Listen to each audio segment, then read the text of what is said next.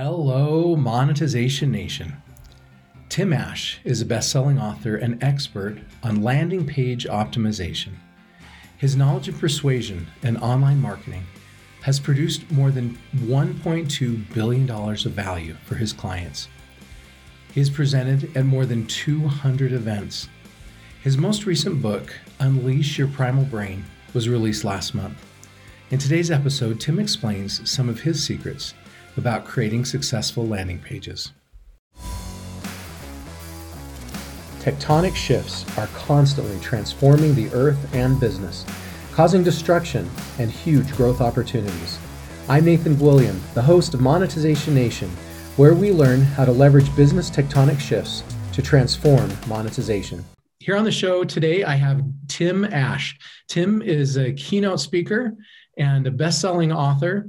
The first book I ever purchased from Tim, I purchased probably 12 years ago, and it was the first version of his landing page optimization book, and it was then replaced by this version of his landing page optimization book. The second edition. Yeah, the second edition. And I'm very grateful for the secrets and stories that he shared in it. And I'm honored to have him on the show today to teach us some of his stories and secrets about landing page optimization.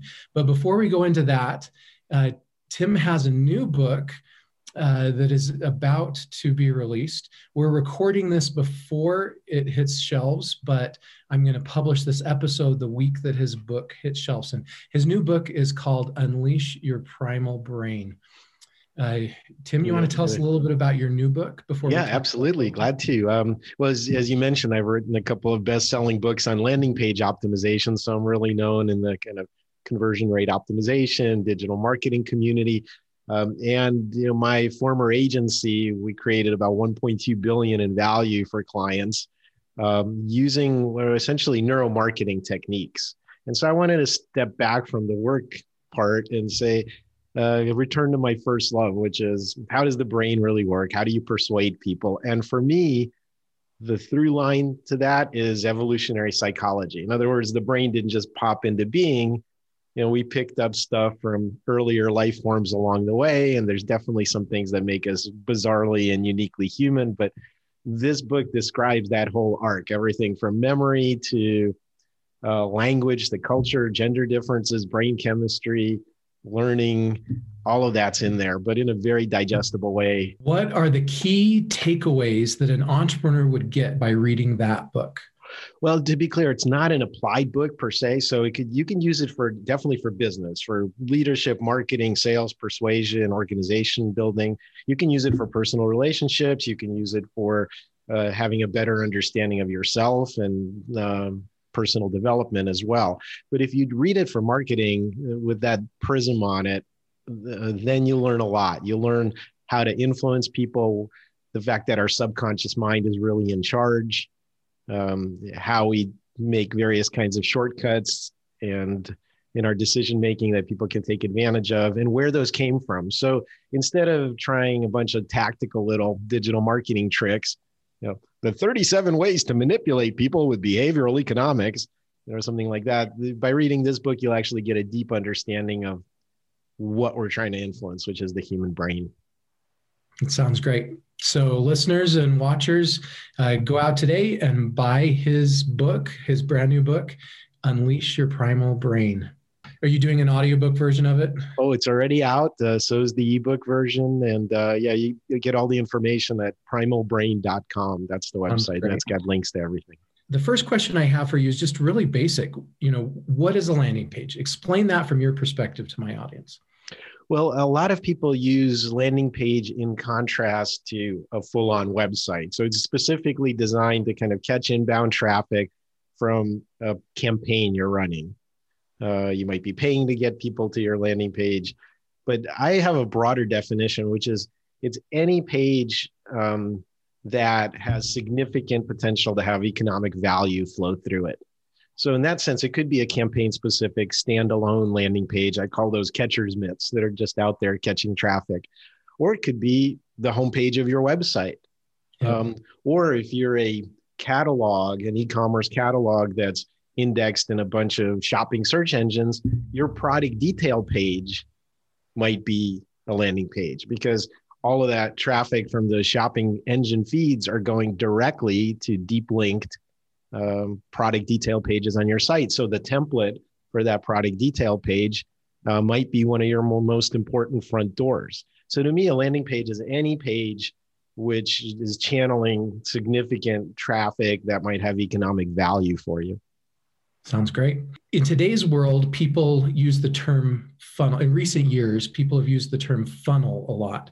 Mm-hmm. And it seems like funnel and landing page are in many ways the same thing and overlap a lot. How do you see the difference and the similarities between a landing page and a funnel? Well, when I've heard the term funnel used, I've heard the term funnel pages or squeeze pages and various related terms. But to me, a funnel is really more of a definition of a business process.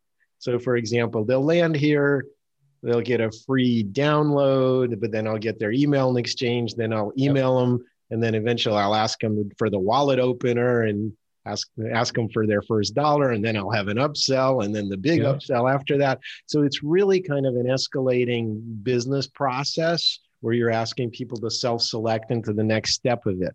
So it's not along the way, you're going to have a number of landing pages for each of those particular steps. That's right. So the landing page is one element, a very essential element of the funnel creation process. Yes, absolutely. And then the other one would be the communication that you're using in between the going to the landing pages, which is primarily these days, I would say, focused in email communication. That's right. So your email sequences are critical as well. Yep. Perfect. Okay, so talk to me about what problem a landing page is intended to solve.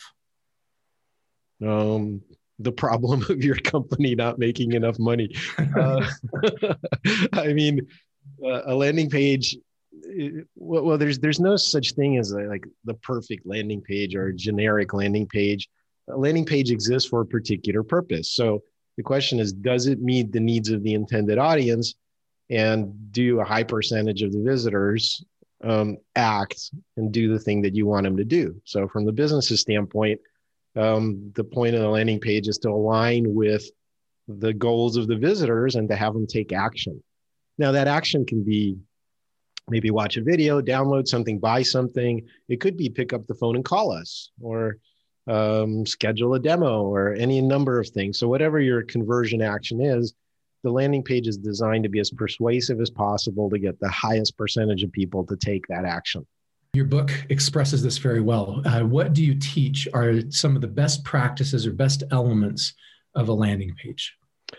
Well, again, I don't know if it's a catalog of items. I think the most important thing is the approach. And the biggest mistake that I see marketers continue to make is that we're talking about stuff that's in our own self-interest as marketers. You know, we're great. This is the world's best solution for, whatever, fill in the blank. And we're just tooting our own horn. We're broadcasting at people and we're saying, buy it now. Only 3 easy payments of $19.95 plus shipping and handling. We confuse a hard sell with something that's effective. And it's because we have this inside out mentality. We're inside the business and we're broadcasting out. And instead, I think the key to an effective landing page is having an outside in mentality. In other words, some people are showing up on your page. You don't know whether they're educated, confused, busy, tired. Okay, take them where they are. Now convince them. And so it's really having that user-centered focus. What are the problems? What are the needs that the person has potentially? And so a well-designed landing page is going to address the needs of the person. And only by doing that can you make more money as a business. Talk to me about text versus video. I know for a long time there, a lot of landing pages were huge 10-page sales letters that went on forever. And I know there seems to be much more of a trend today with video to try to communicate that information. How do you feel in the text versus video argument on the landing page? Well, I don't know that there is an argument. Again, it's the right tool for the right job. I'd say it depends on where people are coming in from. So one thing you have to consider is the medium. If you're have a cell phone, then you're going to come in on your phone screen and reading a bunch of teeny tiny text. It probably looks like about 2.5 point font when you look at it on most phones, is obviously not the best way to get people to engage. On the other hand, we're all used to watching YouTube or TikTok videos or streaming, our favorite Netflix series for hours and hours. So we're used to watching video on a cell phone. So the take rate of people watching a video on a cell phone is much higher than it is on a desktop or a laptop, because we're not going to sit in front of our computer to watch a movie or to watch videos. And the quality is fine, but it's just not what we think of doing in that context. So I think videos are much more effective in a mobile experience. There's still plenty of room for long form sales copy on website stuff. What do you think are the biggest mistakes that people make on their landing pages? Well, in addition to, like I said, not really addressing the needs of your visitors, which is number one, I'd say the visual clutter. This is death by 1,000 cuts. We get bored with our own pages. We start decorating them, drop shadow on the button, or whatever. Just obnoxious, extraneous detail and visual boogers, I call them, all over your page, and not having a sense of priorities. So to me, a landing page should have a Zen-like stillness out of which the call to action naturally arises. Now, how often have you actually gone to a landing page that you can describe as having that quality of Zen-like stillness? I started meditating while I was at the site, right? Yeah, it's just not very often. So we're our own worst enemy. And I think the confusion comes from the fact that to get someone to our site, we often have to interrupt them. And we're doing that in a public setting with some obnoxious display ad or something that's competing for attention. Absolutely. To grab my attention, you should be obnoxious and interrupt driven.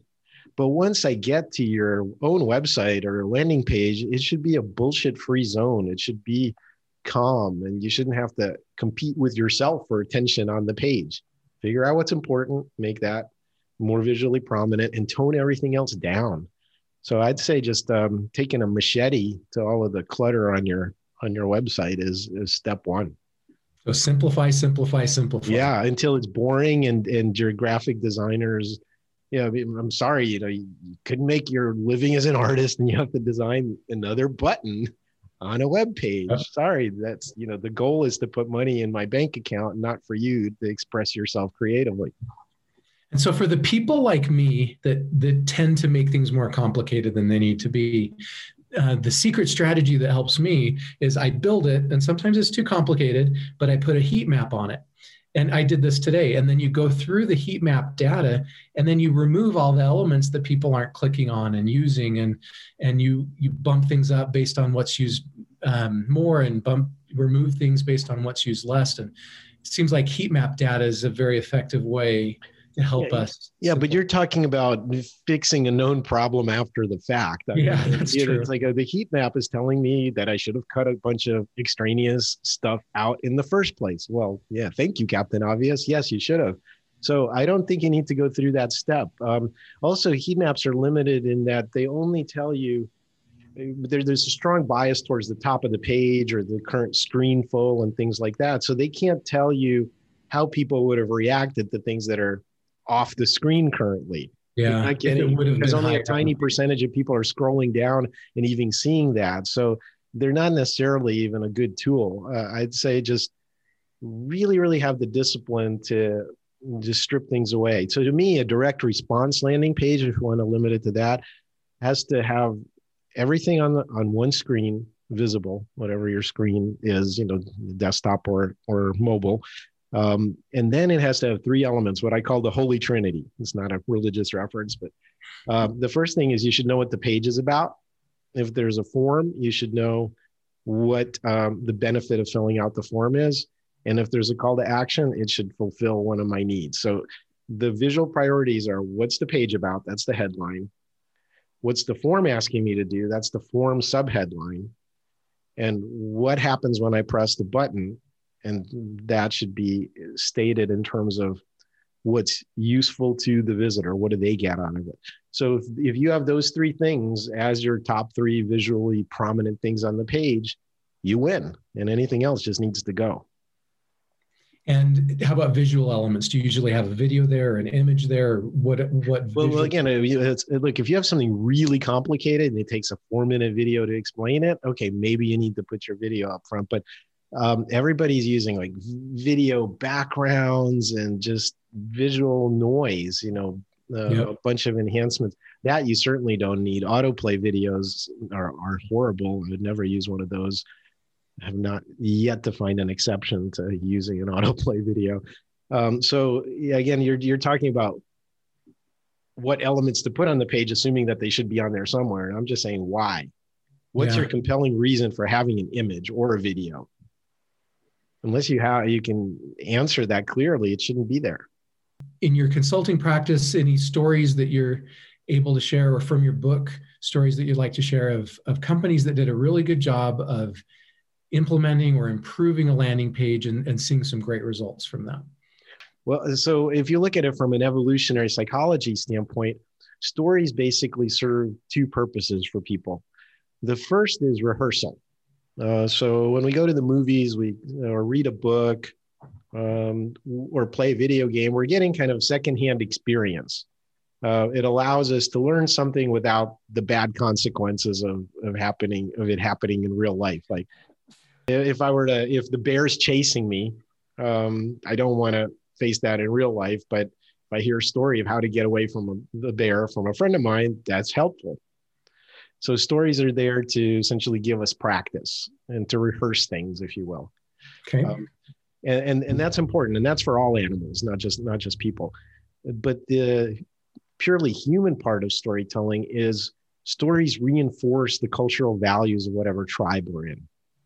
And that's really, really important, because people aren't designed to survive on their own. We're really hyper-social. It's really a warfare of tribe against tribe. And the most cohesive tribe wins. So stories tend to reinforce cultural values. You've probably seen that in our national politics recently, for example. Yes. People will stick to their stories no matter what. Okay, reality be damned. And I think that's important to understand the evolutionary pressure that created that, which is we want our group to seamlessly pass cultural knowledge, which means you're not allowed to question stories. You just have to parrot them and pass them on. And then you're being a good team player. I've recognized the value of stories and storytelling in our marketing, but I have not really thought through the value of storytelling in tribal cohesion. I'll give you a perfect example that I use in my book, which is, I'll tell you an objective story right now. Okay, you ready? Mm-hmm. So the matador faced the bull in the arena. When the bull charged, he definitely sidestepped a few inches and plunged his sword between the bull's shoulder blades, striking its heart and killing it instantly. Okay. Now that's an objective story in the sense of, you could put a video recorder on that and record that experience, right? But now let's consider two different audiences. Let's say I'm in Spain and, I'm a fan of bullfighting. Well, to me, that story is about man versus raw nature, about courage, about being an impeccable warrior, tradition, a bunch of positive things. You tell that same story to someone from PETA, People for the Ethical Treatment of Animals, and they're going to think that this is wanton animal torture and cruelty and murder, and it's being subsidized by these people paying for the tickets, and it should be ended immediately. Yep. Right? It's the same story. How it's experienced depends on the cultural frame of the person experiencing. So where this is important for marketers is that we need to understand exactly who we're talking to. Most marketers say, here's my product. Let me yell to the world about how great it is and everybody should buy it. Well, if you're actually going to be an effective marketer, you should start with, who is my tribe? What are their values would be the next step. What's important to them? And then what products and services should I design for them, or how should I talk about them in order to resonate for that tribe? That is so profound, so powerful. Can you think of an example of someone that did that really well? Well, there are a lot of brands. I mean, if you want to cult-like followings, Apple is one of the world's most highly valued stock companies for a reason. I like to get work done on my wonderful Samsung Galaxy S20 Plus. But Apple people, they're just part of the Apple religion, and they've done a real good job at Apple saying, you're cool if you're Apple. If you're cool if you have Apple products. And I guess I'm not cool, but I'm okay with that because I love my actual phone. It's usually a generation or two more advanced than Apple, and it costs less. So, but if you're drinking the proverbial Kool-Aid, you're an Apple person. I just started a holy war by saying that. Another one would be REI. I mean, if it's about outdoors. It's about the cultural values are about preserving nature. So you can bet that they're going to be against global warming. They're going to support sustainable everything and so on. And so if you're in that tribe, you're going to be attracted to that brand versus the Gucci tribe, which is all about conspicuous consumption. Those are great examples. I just noticed behind you on the wall, what is behind you? Those are all your name placards or whatever you call those, name badges from all the conferences you've gone to and spoken at. And that's pretty impressive. Yeah, thank you. I probably have a couple of hundred of them. It goes past the viewing area there. It's cheaper than wallpaper. But actually, that's another great marketing principle since you bring it up, which is trust has to precede the conversation. And whenever you get on a video call with me, you're going to see those badges, and I don't have to tell you that I know what I'm talking about because that wall speaks for itself. So another thing that marketers can take advantage of is badges that indicate various kinds of trust, whether it's transactional trust or third-party credibility or testimonials, awards. That kind of stuff can be really, really powerful. Instead of you saying you're great, other people saying you're great. Thank you so much, Tim, for sharing your stories and knowledge with us today. Here's some of my key takeaways from this episode. Number 1, our landing page needs to have a single central purpose. Number 2, our landing page needs to be focused on solving a problem for our audience. Number 3, our landing page needs to have a strong CTA or a call to action with clear benefits for our visitors. Number 4, our landing page needs to be simple. We need to cut out clutter. Everything on our page should align with our central goal. And number 5, our landing page needs to establish trust. If you enjoyed this interview and want to learn more about Tim or connect with him, you can visit timash.com. You can also listen to part 2 of this episode. And for more about his latest book, you can go to primalbrain.com. Did you like today's episode? Then please follow these channels to receive free digital monetization content. Number 1, you can get a free monetization assessment of your business or subscribe to the free monetization e-magazine at monetizationnation.com. Number 2, you can subscribe to the Monetization Nation podcast or YouTube channel. And number 3, you can connect with me, Nathan Gwilliam, on LinkedIn. What elements do you include on your landing pages? Do you implement the same key things that Tim does? Please join our private Monetization Nation Facebook group and share your insights with other digital monetizers. Thanks for joining me for this episode. I wish you success in your content marketing. Do you want to become a better digital monetizer? To receive great monetization stories and secrets, please go to monetizationnation.com and join free. And if you liked today's episode, please subscribe to the show and share it.